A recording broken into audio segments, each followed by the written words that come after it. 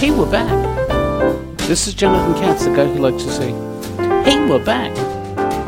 I don't get it either. Customer support has got to be a brutal way to make a living, and I try not to do too much. I try not to look for too much help on the web, especially if you're looking for something like a doctor. I've been looking for a new podiatrist, somebody who does a good walk-in business. Sorry about that, but I found some guy on the web, and it makes me a little nervous.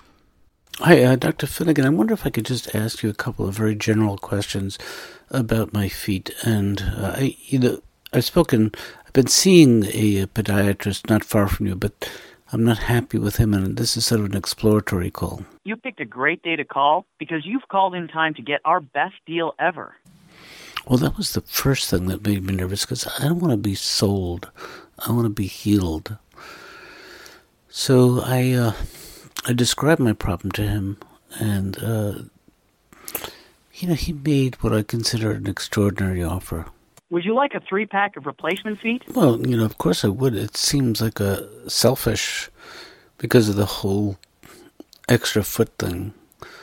But let me think about that and get back to you, if I may. If you're not satisfied, I promise we will make it right. And that was the next phrase that I heard that made me nervous. I've heard people say that to me many times, and nothing good ever happens. They should just say, nothing good will come of this call.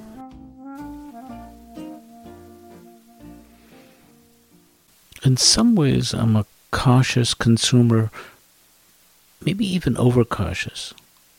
But there was something about the situation that I found a little treacherous. Hello, how are you? I'm doing well, thank you. How are you? I'm doing okay. My wife and I have seen the commercials on television for the Yorgage. Mm-hmm.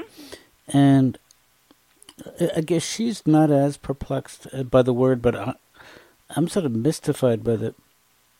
It's just a clever little marketing made-up word. It's not a real word. It is a real word now because we made it up, and we bill. So if you walked onto a car lot looking for a new automobile, but if I offered to sell you a Portamobile, would you be less likely to buy it? No. Really? So did you want to look at purchasing or refinancing today? Well, I think you've already admitted to me that it's not a real word, it's just a made-up word. Well, it is a real word. It's a name. Right. I guess I'm just... That's all I really needed to hear, because I think I'll call back with my wife if she's not afraid of doing business with you guys. I'm still a little scared myself. Okay, I'm confused. You're scared to do business because we have a unique program that we've named Yorgage? Yes. What part scares you? The spelling of the word mortgage. What's your first name, sir? Jonathan. Okay. That's your name. It's Jonathan. Okay, We have a program called Yorgages. Same thing. It's a name. It's just a name.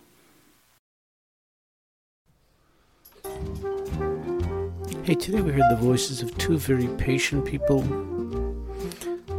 One slightly obnoxious guy. Music by Billy Novick and Guy Van Duser. Also by Mike Shapiro. Today's episode was edited by Tim Dacey.